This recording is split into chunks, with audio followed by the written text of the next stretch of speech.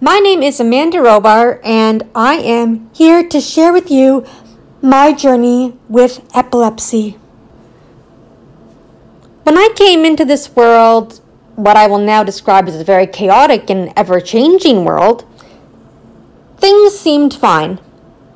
My parents were thrilled, my aunts, my uncles, my grandparents, they were so excited to welcome me here. And my parents were just overjoyed. I was the first child. They had had trouble having children and were ready to adopt. And then all of a sudden, here came me. That's what I'll say. And they were over the moon. When I was 11 hours old, my mother noticed that something was off. My color started to change, and I started to turn gray. She called the nurse over, and the nurse said to her, "Oh, it might be the lighting. Let me see." And she took me from my mother's arms, walked out into the hallway, and then ran with me. Just ran down the hallway. And that's probably very freaky for parents because I'm not a parent. I have plenty of cousins, plenty of aunts, uncles, second cousins, all that jazz. But for a first-time parent, that's got to be terrifying. And according to my parents, yes, it was. It's awful.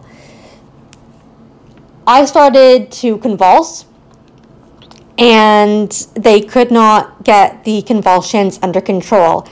I was born in Richmond Hill, Ontario, and they sent me to the Hospital for Sick Children in Toronto. I stayed there for the first 2 weeks of my life. And they tried to figure out what was going on. Why was this infant just going in and out of convulsions? She didn't have a fever. Nothing seemed to be wrong until they noticed that my blood sugar and calcium levels had plummeted to 0. So for me, that is how my seizures began. Blood sugar and calcium, I didn't have any. A nurse gave me some sugar water at one point, and the seizures seemed to subside, and they seemed to stop. And eventually, I was able to go home. But 2 weeks, that's a long time for first-time parents. And I know parents that have had their children and sick kids for a lot longer than that.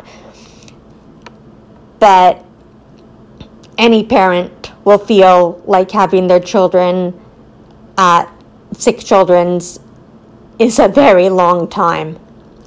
And it was not going to be my first visit to sick kids. Not by a long shot. As I started to grow, as all babies do,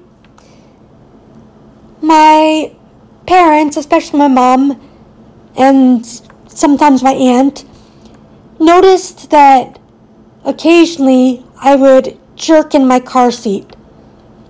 And sometimes they were bigger jerks and sometimes they were smaller jerks, but they didn't quite know what to do about it. Because the jerking would stop on its own. They didn't need to call an ambulance. There was no medication I was taking. Things seemed to just go away. Come and go, come and go. And that was just how life was. That was until just shy of my 4th birthday. So in February, I'm a March baby. In February, I went into convulsions again, and I was brought by ambulance to a hospital, and I went in and out of seizures again, and they said she has epilepsy. What is epilepsy? That is a huge question that my parents had. And where do you go for assistance? Who do you turn to? This child is just turning 4, and what do we do for her? That was the big question. And that's when I was sent back to Sick Kids to find out the answers. And I was put on phenobarb and Tegretol, you name it, back about 36 years ago. The medications were limited. And even as I grew up, they were still kind of limited.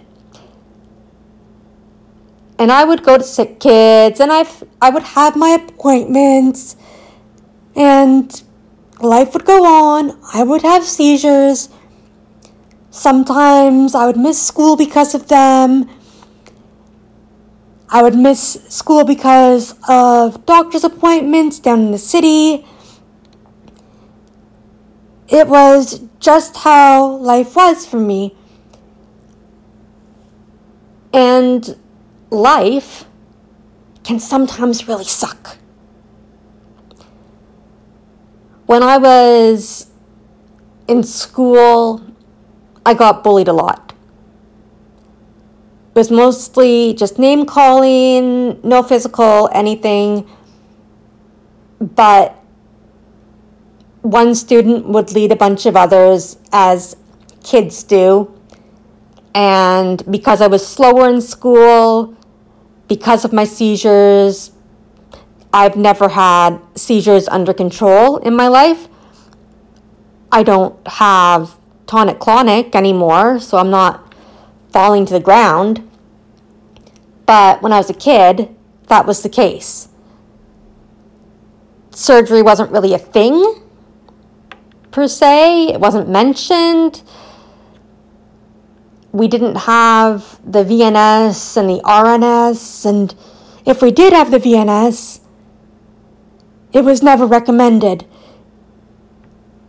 And they kind of said, well, the seizures are coming from everywhere.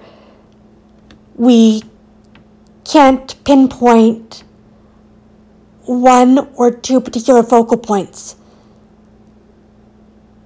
And that's what happens when you have tonic-clonic seizures. They start in one spot and they spread. Boom. It's a lightning storm inside your brain. And unless you can catch it right away, it just carries on. And for me, it would just carry on. So by the time grade 6 ended, I had had enough. I didn't want to go to school. And the teachers and the principal, no one was very helpful. They said because of who the student was, they didn't want to cause a fuss. And we were saying, listen, it's not just one student. It is a whole group of students. And they didn't seem to care. So I wound up transferring schools. And it was not an easy task for my parents, but it happened. And for me, I was quite timid. I didn't have a lot of friends. I had, the odd friend, but I never really kept in touch with people, and, if I saw them later on in life, it was more like, oh, hi, type of thing. But I didn't really go to a ton of sleepovers, and I never went out and partied growing up. I never got the chance to stay on campus for college. Life really didn't go the way I thought it was going to go. So after transferring schools, when I was in now grade 7,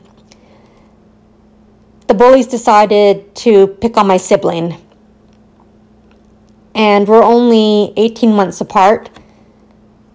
So she wound up transferring schools as well. Because bullying, that's not cool. Not at all. Doesn't matter if you have a disability or not. Bullying is just cruel. And it's hurtful, and it doesn't matter whether it comes just verbally, physically, both, whether it's taking something from someone else and teasing them and tossing it to someone else. It's just not right. So for me, just even going to the school where my mother taught grade 1 and sometimes kindergarten, they like to bounce teachers around to different places, but she was always teaching elementary, it seemed. My sister and I, we graduated, and off I went to Dr. G.W. Williams. That was my high school. And, I kind of loved high school, or at least I loved drama. I loved high school drama. It was my favorite course. I could have taken that over and over again, and I did. But if I had my choice of, hey, you have 2 classes to take, what do you want to do? I probably would have said, drama and special ed English. Those would have been my top choices. And I know you probably think, why special ed? Well, it was very helpful for me. And some students are embarrassed by having to take special ed, but I had an IEP, so an individualized education plan, and that gave me extra time for tests and assistance with things. If I needed a scribe, they were there, although in all honesty, that was not helpful for me. I couldn't necessarily read the scribe's writing. So I used a computer instead. And that was great. But when you're young, it takes a bit to get used to. Not in this generation. No, kids can turn on a tablet at 2 years old and they can pick out their favorite show when they're 3, and you don't have to do much, apparently. You just hand them an electronic and they're happy. But not back about 25, 30 years. That was not the case. You were still getting used to keyboards. Now we don't necessarily always have keyboards. So this is the giant leap that we've made in several years. Several years, decades. So I took Mario Teaches Typing.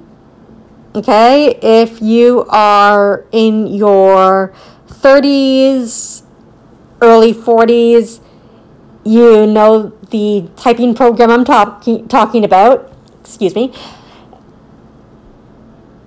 And a couple of others. And finding the letters on the keyboard and all that fun jazz. So, you get used to it and you do your assignments there. But the teachers in the special ed class, they were helpful. And sometimes they would, give me the odd nudge, like, you do need to finish your test kind of thing. And they were able to read it to me. And sometimes having something read verbally kind of helps tweak your mind a bit and say, oh, this is what I should be typing or writing down. So math has never been my strong point, so I never really took science after the grade 9 section. I now hear that curriculum has completely changed pretty much. And cursive is coming back, so some things are going full circle, some things are gone completely. You really never know what's going to be going on in the schools anymore these days. But back when I was a kid, it was, oh geez, we can't even read her cursive. And that's okay. So I was given the computer to do my assignments. And after that, in high school, I did struggle. My seizures became difficult to control in a different way. I was having complex partial, and they were not safe complex partial. I would wander and I would pick things up and throw them. I would slam cupboard doors, and I would have absolutely zero recollection of doing any of that. I could wind up wandering back to my seat or wind up wandering and sitting on the stairs, have no idea where I got where I was, and basically I was a safety hazard to other kids. And my parents had to walk my teachers through how to deal with my complex partial seizures, and obviously let the office know and everything like that. And, that becomes embarrassing. But it was also my life, and it just became more and more frustrating. And eventually, I was leaning towards brain surgery, and I was done. They kept saying to me at Sick Kids, well, we could try upping the medication, or we could try changing the medication. And then eventually it was, we don't have any more medications for her to try. And that's where I kind of was beating my head against a brick wall at this point. Not literally, but I was very angry. I was angry at the world. And I was almost 18, and I was saying, like, yes, Mom, yes, Dad, I want to do the brain surgery. And because I was getting close to the age where I could say yes, they went along with it. But first they said, are you sure? And I said, I'm out of options. Yes, I am sure. I was also terrified. I won't lie. I was also terrified. But I was more angry at the world that there was no more options. There was nothing else out there for me. And there still, to this day, is no cure for epilepsy. And that in itself is kind of frustrating, because yeah, there are a bunch of medications out there, but when you have tried 2 medications, that's when you are deemed medication resistant. So that means basically no matter what you try, you will not have your seizures under control just by using medication. You will need alternative methods in order to keep your seizures under control, or at least decently controlled. And I had already gone through like 16 medications. So I knew that I didn't have any more options.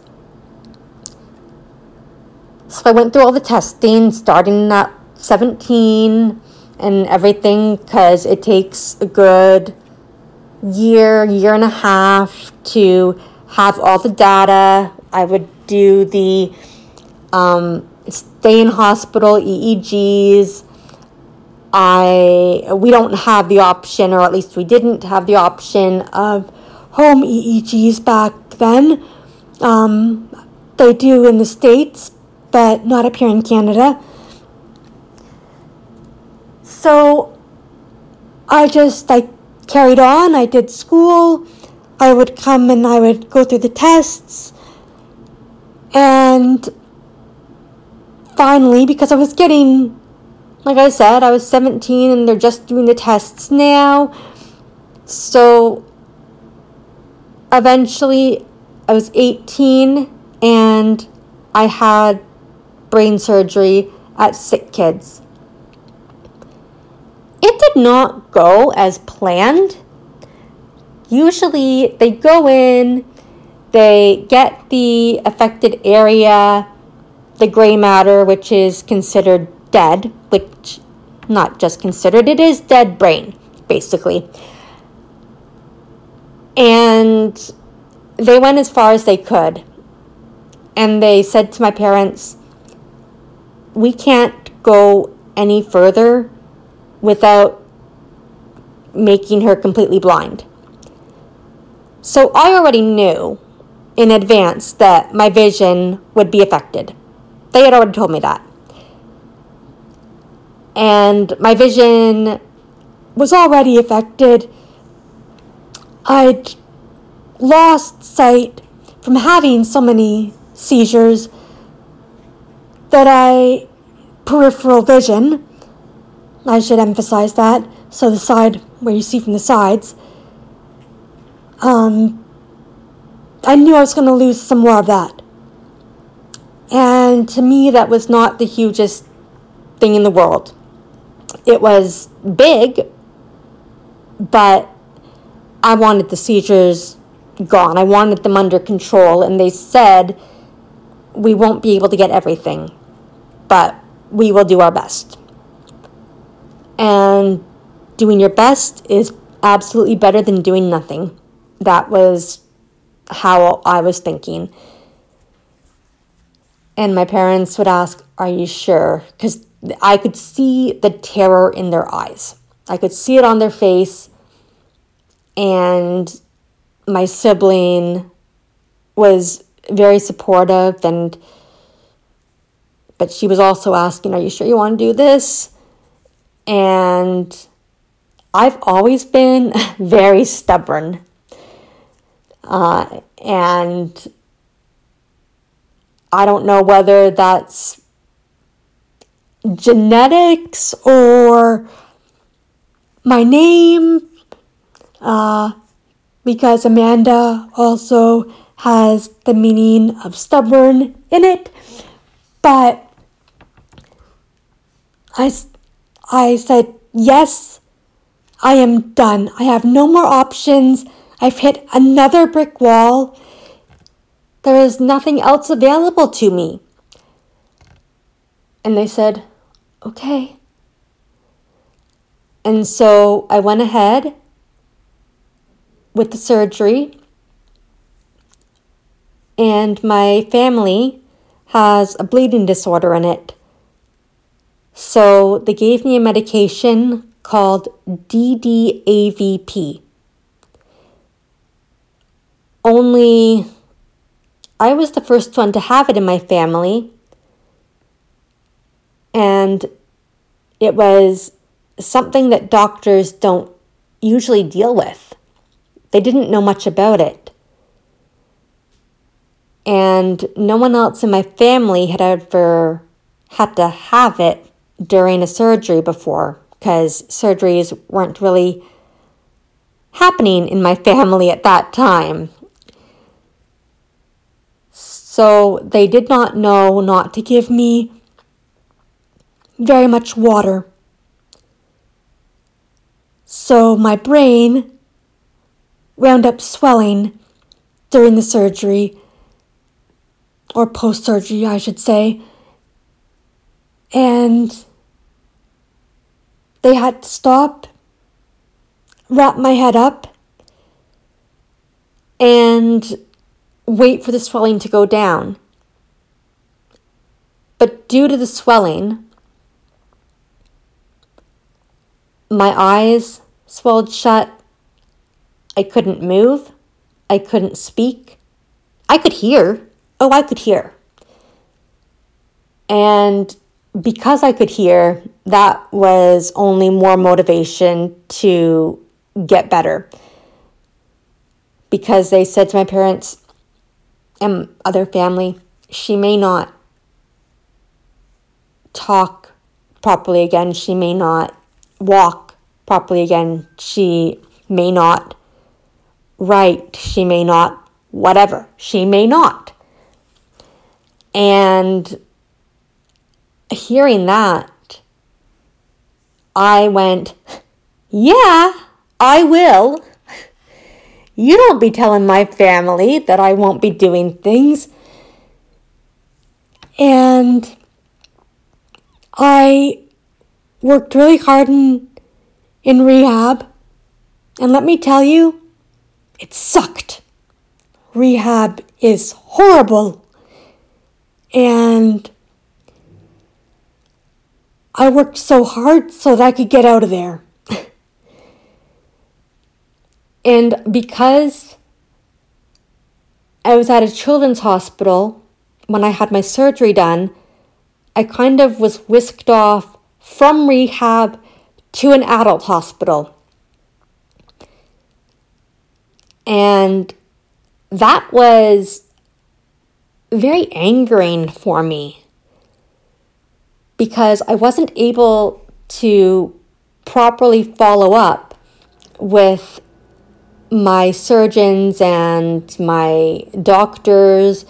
I wasn't able to give a final goodbye to them because they had been there since I was 4 years old. So not being able to say goodbye and transition to an adult hospital properly was just angering and terrifying, and I didn't know who my doctor was going to be. And I wound up switching doctors because I didn't like the doctor I had. The doctor I had when I first got to the adult hospital shrugged his shoulders and said, I don't know how I can help you. That was it. There was no, let's look at your chart. There was no, let's review what you've had and let's see what we have available now. There was really none of that. It kind of glanced through my chart and I was like, done with that doctor. And so was my mother. And it was like, no, we want someone else. We want another opinion here. And so I got it. And I was still kind of recovering from my surgery because it took a couple of years. No lies. Rehab, as I said, it sucked. It was tough, but I really worked to get back. And switching doctors was also very interesting. I'm going to tell you that. I don't think that neurologists that deal with people with epilepsy have a good idea of what epilepsy is in their patient's life. And I say that because my neurologist said, I'm not sure what to do. And I broke down into tears that day. And it was just, one of my normal visits to the neurologist. And we had made notes. We always make notes when we're going there, except recently, the last couple of years, because things have just been going the way they always go, which has been no change, pretty much no change. So when I broke down, my neurologist didn't know what to do. He seemed stunned and surprised, and he called the nurse in and asked her to take me out and go into another room. So, as my mother said, we don't believe that the neurologists are necessarily used to people being able to stand up for themselves and talk and say what they think might be a good idea, someone who has done research and things like that. Because I see a lot of people come in with support workers or family members who need those people to speak for them. And I don't always need that. I did in the past, but not so much anymore. So for people to come in, the odd person to come in and say, I have a bunch of these ideas, the neurologist to say, we don't have that medication up here, or we don't have that technology up here, and the patient to break down is not something they're used to.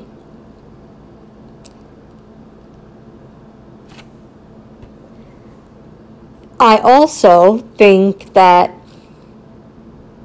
the neurologists are not used to their patients talking back to them. So when you come with ideas to your neurologist and they try to shut it down right away, and you say, hey, I've done my research and I think that this might actually work. And they try to shut it down automatically again, and you bring the facts to them, and then they have to give their full reason why it might not work. And then there are times where they bring an idea up, such as a medication. And you've already looked at that medication, and you go, no. And they say, well, why not? And I say, because I've done my research, and that medication is a sister to Keppra, and I did not do well on Keppra whatsoever. And they say, well, yes, but it doesn't really have the same side effects as Keppra. And you go, okay, yeah, but it is a sister medication, and I have never done well with medications that are close together, or I've never done well with generic medications. I always need name brand. And they say, oh, no, don't worry about it. And you say, no, and you stick to it, and you say, I am not going on that medication. I've tried 17 medications. What you have me on now is working.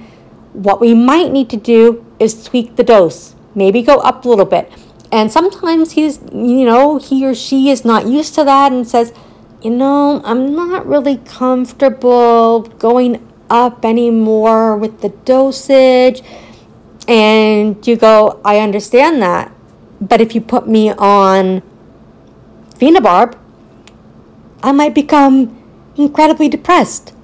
Oh, well, let's give it a try anyways, because they've already recommended phenobarb. And you go, I really don't think that's a good idea. And they do it anyways. And then you wind up very depressed and they wonder why. So then they say, okay, well, we'll take you off of it. And you're going in your head and to your family, why? Why didn't they just listen to me? I know my body. I know my brain. I know how things are going to react, how meds are going to make me feel. Why did they not just listen to me? So it's very, I will say, frustrating and interesting when you wind up in an adult hospital, because you really have to fight for what you want and what you think is a good idea. And as you have probably noticed throughout this podcast, my voice has been changing. And that is because I have a VNS, vagus nerve stimulator. There you go. There's that change. And I said to my neurologist, I wanted to try it. And he said to me, I have had patients who have it and it's not very successful. I'm lucky if, I have one or two successful patients. Now, I had been down to conferences, both in Toronto and in California, and I had looked at the VNS and I had looked at the RNS, and I had talked to the people that make the devices, and they themselves had said, oh, okay, well, the RNS is not going to work because you have too many focal points, because you describe what your seizures are like and everything like that, and what your neurologist has said and what you know of your seizures and your life. And I asked about the VNS and they said that might work. And they also said that the VNS also helps with depression, which is something that epilepsy comes along with. Depression and epilepsy, they are a fun circle. It's not fun at all, but it is a nasty circle. And you have to learn ways of coping with it. And I'm on an antidepressant as well as my anti-epileptic medications, or AEDs. And it's a hard balance, but you get there. And you have many different doctors, so you just have to roll with life. And so I said to my neurologist, listen, I will be happy if it even helps with my depression, but please, let's try it. And he was reluctant, and he was like, well, I think we should try more brain surgery. And I said, listen, I don't think I said that, but it was more like, you need to understand, we've already talked about this. The doctors at Sick Kids could not go any further without making me blind. They also could not go any further without affecting my small or large muscles. So you can't go into my brain anymore. And I already know, other specialists know, that the RNS and later on DBS, all of those that go into the brain, I can't have.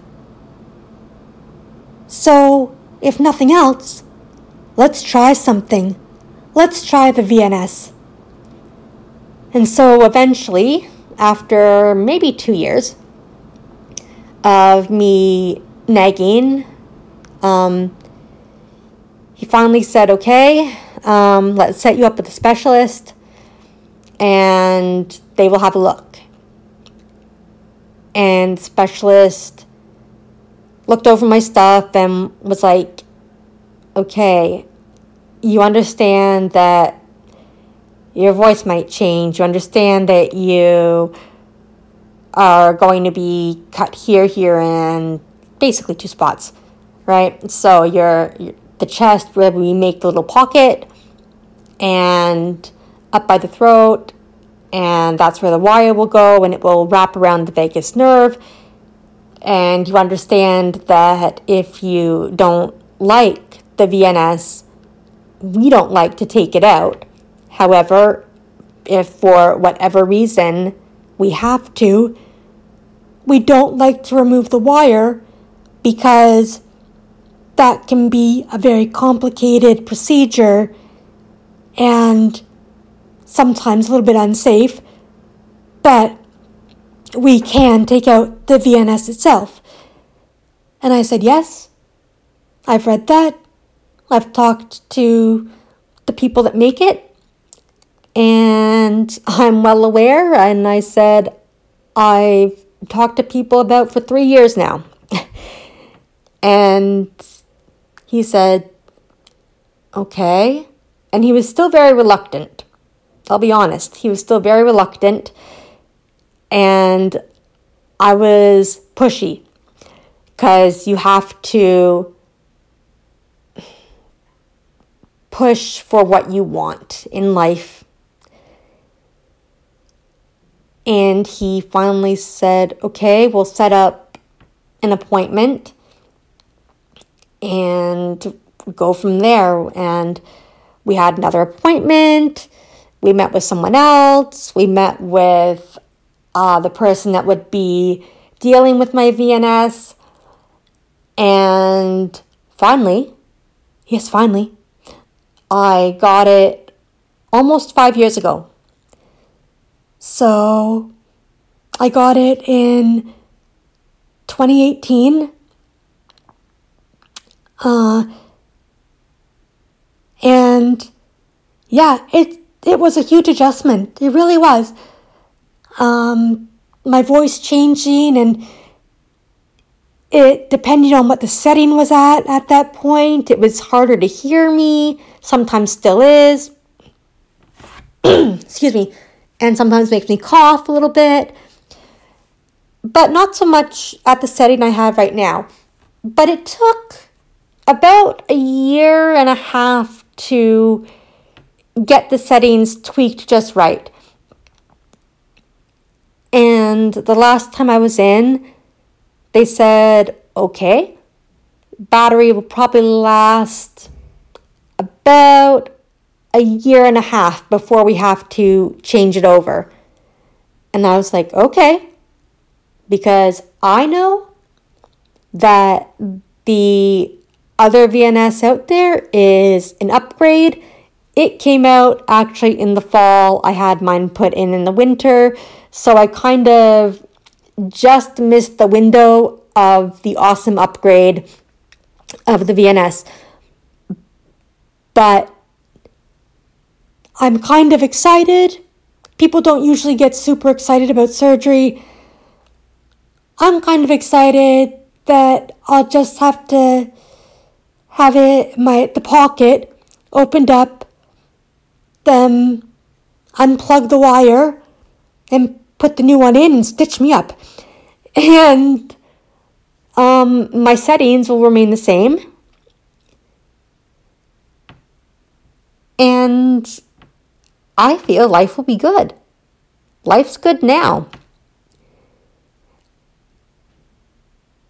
It's very interesting living with epilepsy. Frustrating, interesting, hard, depressing, at times. The unknown, but for me,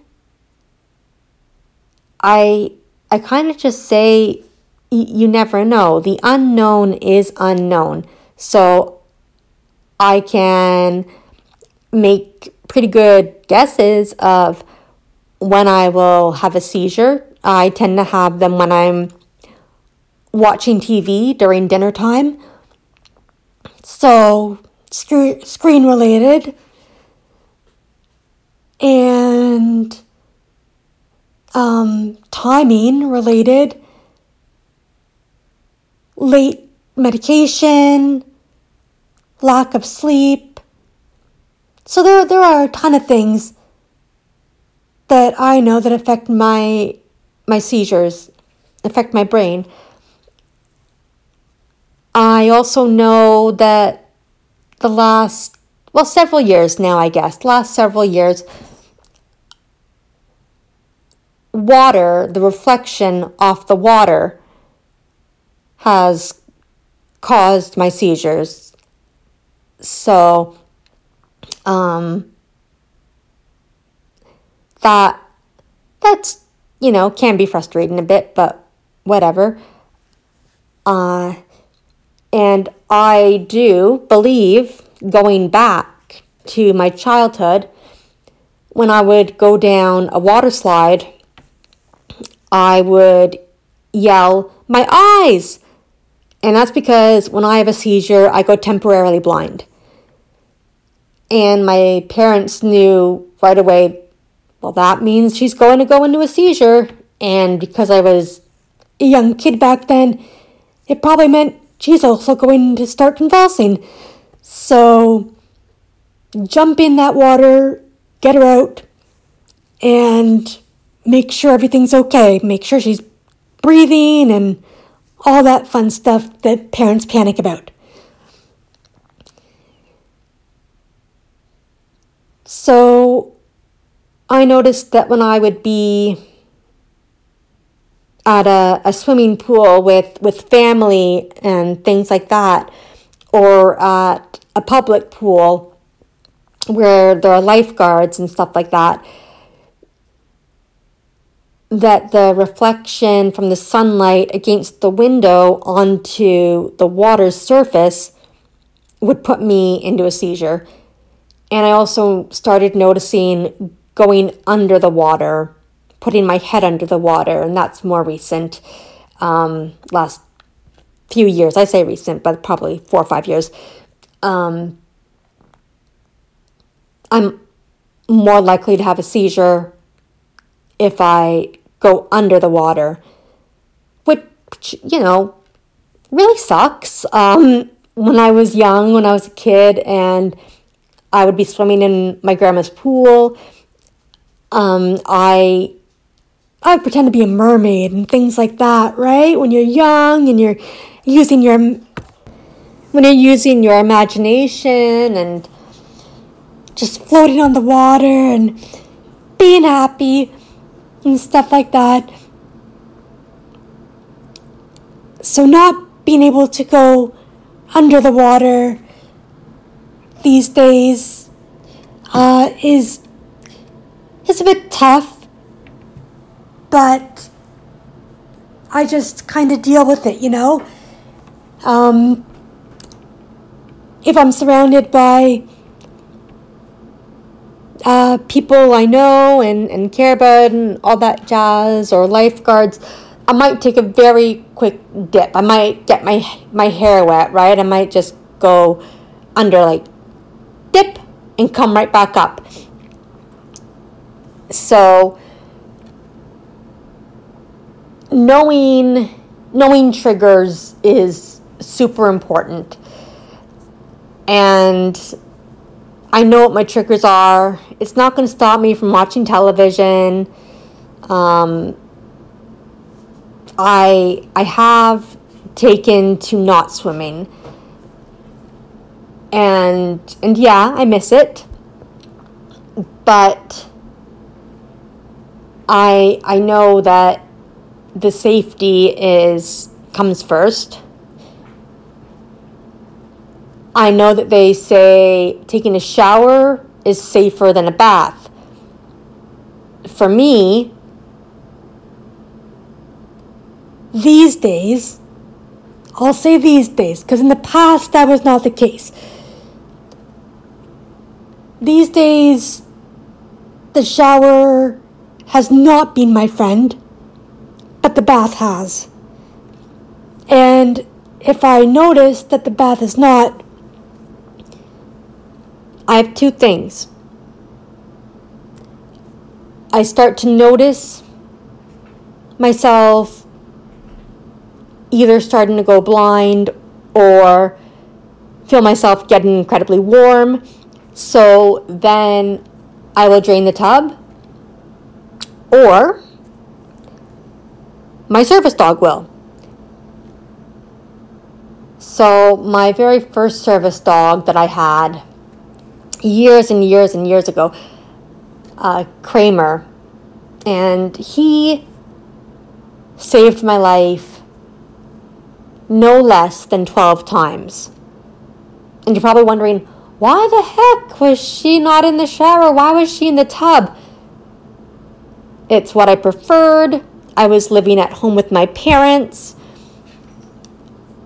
And it's something that I prefer. And, that's fine. He was trained to pull it. My second dog, Kira, she was trained to pull it. Didn't always like doing it, but we trained her to pull it and run to my mom, because I tended to say mom, or a very muffled kind of weird mom, or I'm not 100% sure, because my voice changes when I have a seizure, and the dogs and people notice that. So that's a cue for anyone. And Kira would pull it and run to my mother, assuming she was home. Otherwise, she would run to someone else, probably my father. And I am currently working with my new service dog, Cable, to pull the plug. Now, she right now winds up in the tub with me. She's short, tries really hard. I have lived on my own for the past almost 5-6 years, since December 2018, the 15th. I remember that because it was winter when I moved into my apartment, but it was a beautiful day, December 15th, and you would think horrific snow, you would think cold. You would also think that you'd be moving in the very beginning of the month. But for some odd reason, the unit was not ready. And I wound up moving in the middle of the month. And like I said, it was a beautiful day. A beautiful day to be moving in. If I had moved in any other day in December, it would not have been nice. So my family and I hit it really lucky. They helped me move in. I had a couple of my aunts, uncle, cousins, and my sister, my parents. And we got everything in that one day that I had. Things set up. And, excuse me, and I've been a very happy camper since then. It took Kira a little bit to get used to. our unit is right beside the laundry room, so people come and go all the time. And now she is retired and living with my parents and their dog Galaxy. We've had sleepovers before cable came along, and she was still living with me. And they are nothing but one big happy golden family. And they all came from the same person, so, I mean, who can blame them? They're cousins, sisters, you name it, and they're just happy to see each other. And Cable, she grew up training in the country, so for the first month that she was with me, July, she had to get used to town life. Excuse me. So that was very interesting for her. And she didn't really care about laundry room people. So that was awesome. It was just getting used to a bunch of cars and a bunch of people compared to just dogs. And just like all Goldens, you know, they all enjoy looking at the squirrels and the skunks. Yes, for some odd, bizarre reason, my girls have been interested in making friends with the skunks, and I always say no. So that's just, you know, a random side note. If you have a golden retriever and you wonder why they want to make friends with skunks, I don't know the answer, but it is something that they seem to want to do. Thankfully, none of them have ever been sprayed because I have them on a leash. Because when you live in an apartment building, the dogs have to be leashed. So that in itself is a bonus. They're not running out into a backyard unless they're at my parents' place.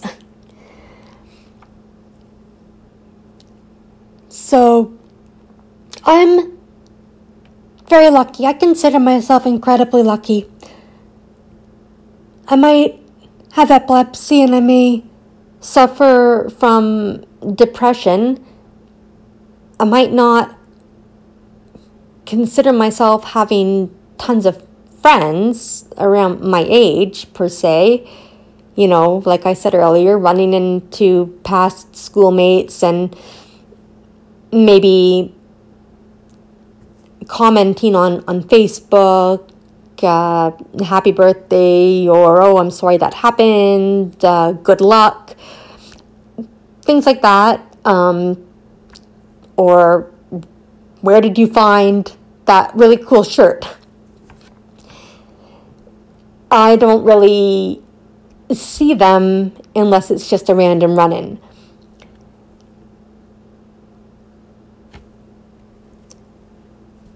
I've never been able to drive, but that's completely fine with me. There are enough crazy drivers out there. Sorry, I'm laughing. My service dog is bumping the table. Yeah, I have never been able to drive, and people have said to me, oh, I'm sorry, like, that must really suck. Well, no, actually, it doesn't. Yeah, occasionally I might rely on a ride, but I typically walk everywhere. And if I'm not walking to a certain location, I might take the bus. But other than that, I mean, it's fine with me. It's both frightening being, I would say, a passenger in a car and a pedestrian. Because drivers don't look, and they're either going to hit a car or they're going to hit me. So I have been bumped a few times, not gonna lie. One time I did report it, but the person had already gone. I was more ticked off than anything else because she was treating me like a bumper car. Like, seriously, when you bump something, you think you should stop, but no. It was a couple of bumps, like 4 bumps, and I went around the side and I banged on the hood and glared at her, and she was like, "Oh, I didn't see you." And I'm thinking, you hit me 4 times. I'm not a bumper car. If you want to play bumper cars, go to the bumper car section of one of those playgrounds or whatever, carnival. Go there if you want to play bumper cars. Not on a human being. And I had someone else who bumped me, and again, I slammed on the hood of their car. And again, that person said, "Oh, I didn't see you." I was, wearing my blue coat, and there were lights on me. There were lights on me in the other area, other side of this. Oh my goodness.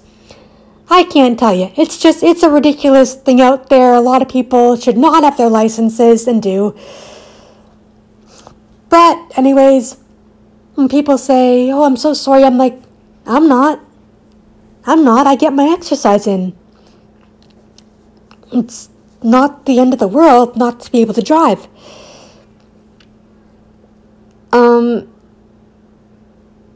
People sometimes are like, "Oh, I'm sorry that you have epilepsy." Well, I've had it my whole life, so I don't know any different. And it's kind of like, thanks. Yeah, it's not fun, but I'm here volunteering, so, I'm in my happy place. Please don't bring my happy place down. Sometimes people will ask me questions about my service dog. Sometimes I'm totally open to answering questions, and other times I just want to get my shopping done and leave. So it really depends on the day. And everyone, I think, can understand this. Some people, the odd time, will think, "That was rude." And sometimes I'm thinking, "I'm sorry that you thought that was rude, but I'm just trying to shop and get out. I don't want any interruptions in my day. I know that they're cute. I know that they're golden retrievers, but please, can you leave me alone?" So having a service dog is this weird catch-22. They are really great companions. They help when you're down. They're there for you during your seizures or whatever disability you have. But people just want to go and hug and snuggle them, and it's like, no, you can't. You're not allowed to pet. It says do not pet. It says in training. It says service dog. And sometimes you want to smack them. But, that might just be me. Probably might just be me, but might not just be me. I don't know. So life throws everyone out there curveballs, and you might not know if your curveball is going to be epilepsy, because epilepsy can affect anyone at any age. So just because you don't have it now does not mean that you won't have it in the future. And I know that some people develop it, as I said, later in life. People who have had their licenses and their licenses get revoked. at least until their seizures are under control for at least 6 months sometimes. Depends where you live. And they're devastated. And this is one reason why I'm kind of glad I don't have a license. And I never will be able to have one, even if my seizures are under control, because of the lack of peripheral vision. So, life changes for people when their seizures develop later in life. It becomes a whole new world. So, not that it isn't when you're a child and your parents are starting to learn about epilepsy and how to help you and the medications and everything out there. But I would definitely say it's harder when you are older because, like I said, I've known nothing different. So I just, live my life one day at a time. Sometimes I'm exhausted. A lot of the time I'm exhausted. Recently, I don't know why so often recently, but it is what it is. I'm not working. I want to. I know I wouldn't be able to do much just because of how my life goes. So instead of doing paid work, I started taking up volunteering, as I mentioned volunteering a couple of minutes ago. And I do that at the theater, New Roads Performing Arts Theater. Probably said that incorrectly. But anyway, it's in Newmarket, and it's about a 25-30-minute walk from where I live. Usually someone picks me up and drives me, and I love it. I usually get to see some of the shows that they do. I, in the past, was doing, depending on the shows, anywhere from 3 to 5 shows a month, and they break for the summer. And because cable will just be starting in the theater, I took her twice this summer just to see the theater, get used to it. One day they were doing some work in it, so she got to see it when it was lit up. And last time we were there, we walked in and it was dark, and she's like, wait a minute, why are lights on the stairs? And I got to play a bunch of music for her, make loud sounds, so a bunch of training. So I have asked for 2 shifts for September, just to get her used to the crowds, the crazies, all this stuff that's going to come. I typically do 3 different jobs depending on where I'm asked to go. I either work the door, so scanning tickets, work behind the cash, or behind the bar. So before I was able to work behind the bar, I was only doing cash and tickets. So I thought, okay, I will use some of my time and I will take the course for SmartServe. I did. I passed, and I said, here's my certificate. So that was one more thing I could do. And I actually love it. And it's just, it's meeting people, seeing people. It's my happy place, as I mentioned. And, you get to do something in your community. And I know a lot of people out there that have epilepsy don't have jobs as well. And this is just something else to consider, because sometimes people become hermits and that can lead to depression, and they don't want to go outside, which is even worse. So for me, having my service dog helps me get outside. So that's good.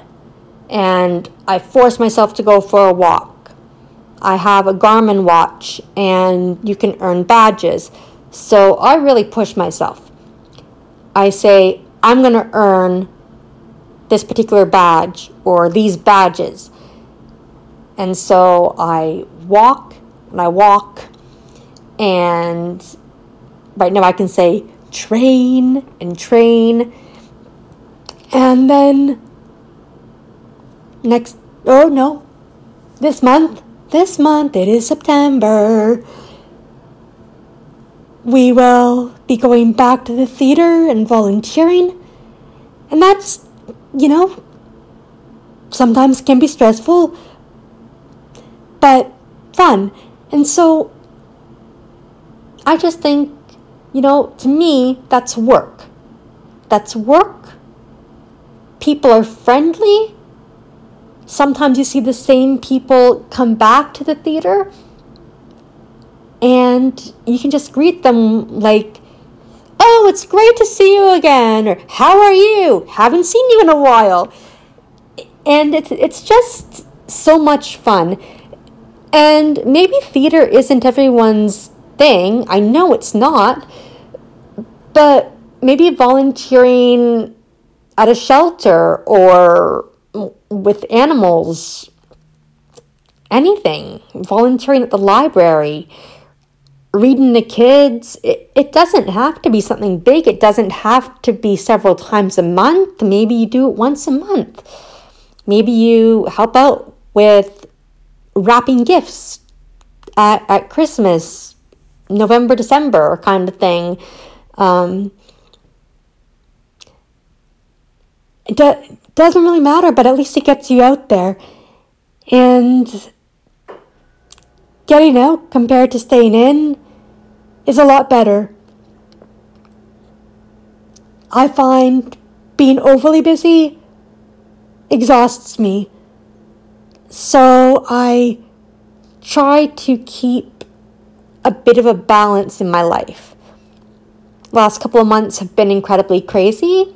And I haven't really had much of a choice of that crazy, unfortunately. But I am looking forward to getting back into a balanced routine, minus a wedding coming up next month.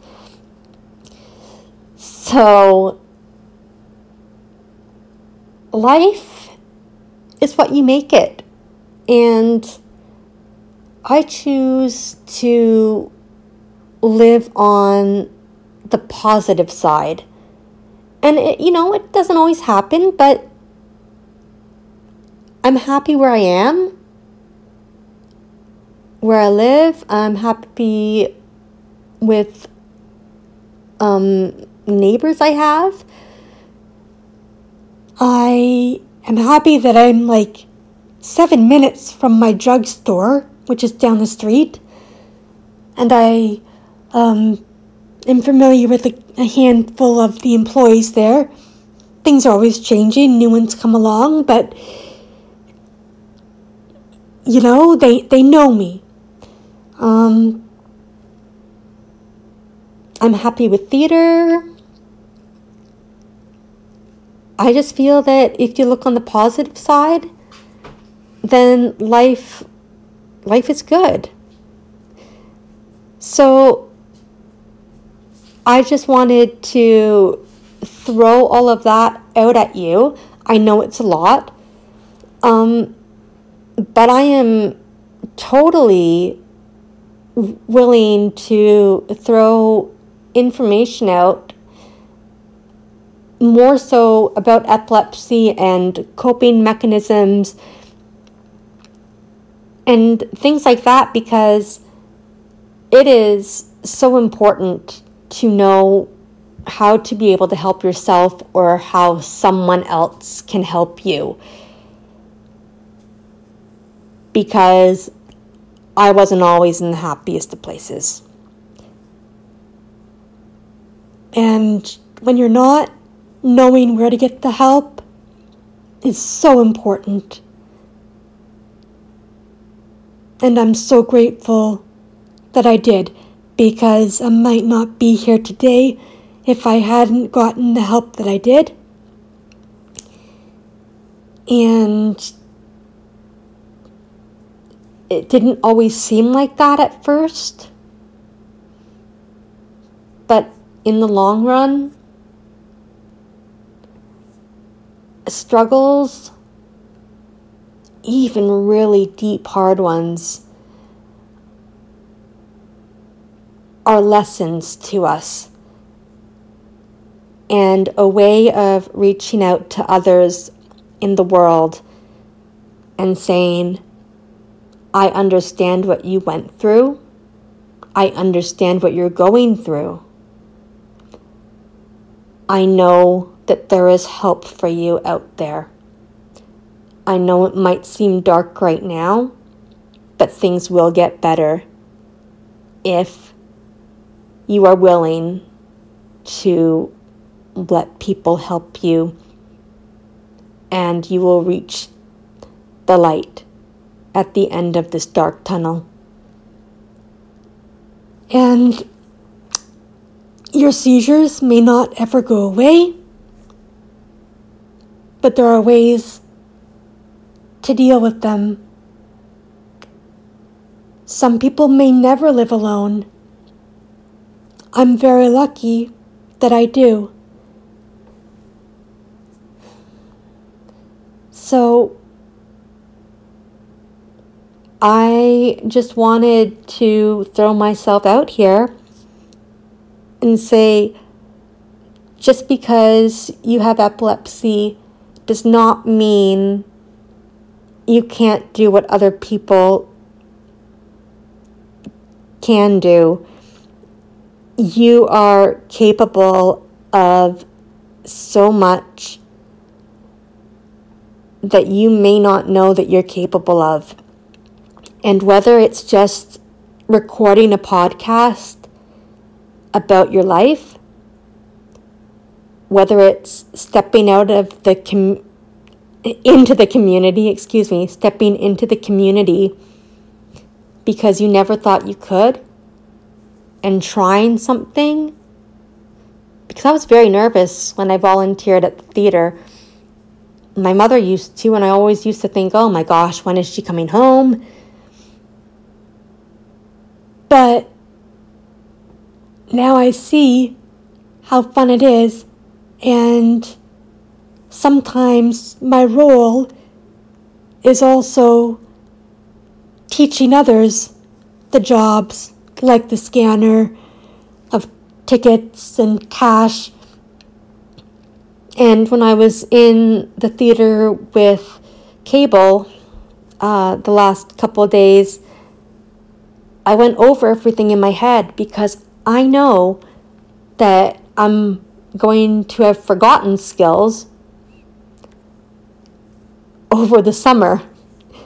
So I was actually quite lucky to be able to be in the theater and pretend to scan tickets and pretend to take cash and pretend to be having someone tap the debit machine or their Apple Watch or whatever, and being in the theater, making noise, playing music, and doing all this training with cable, because it wasn't just training cable, it was also retraining my brain. So some people might not be able to get a service dog. It was over $36,000 for training, for cable. And some people may never live alone. Some people may never drive, like me.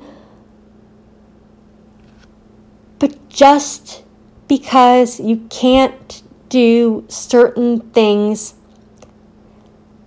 doesn't mean it's the end of the world. It just means finding alternative ways to do things.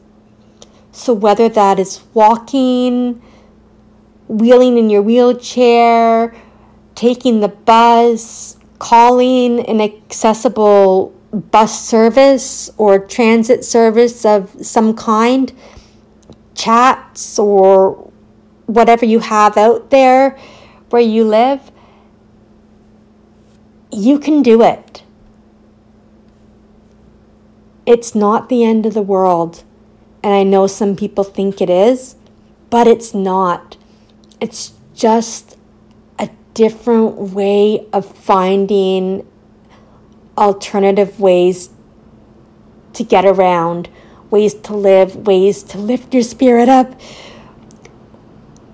ways to say, I can do this. So I hope this has inspired you a bit, and I hope to hear from you and maybe things that you hope to hear about.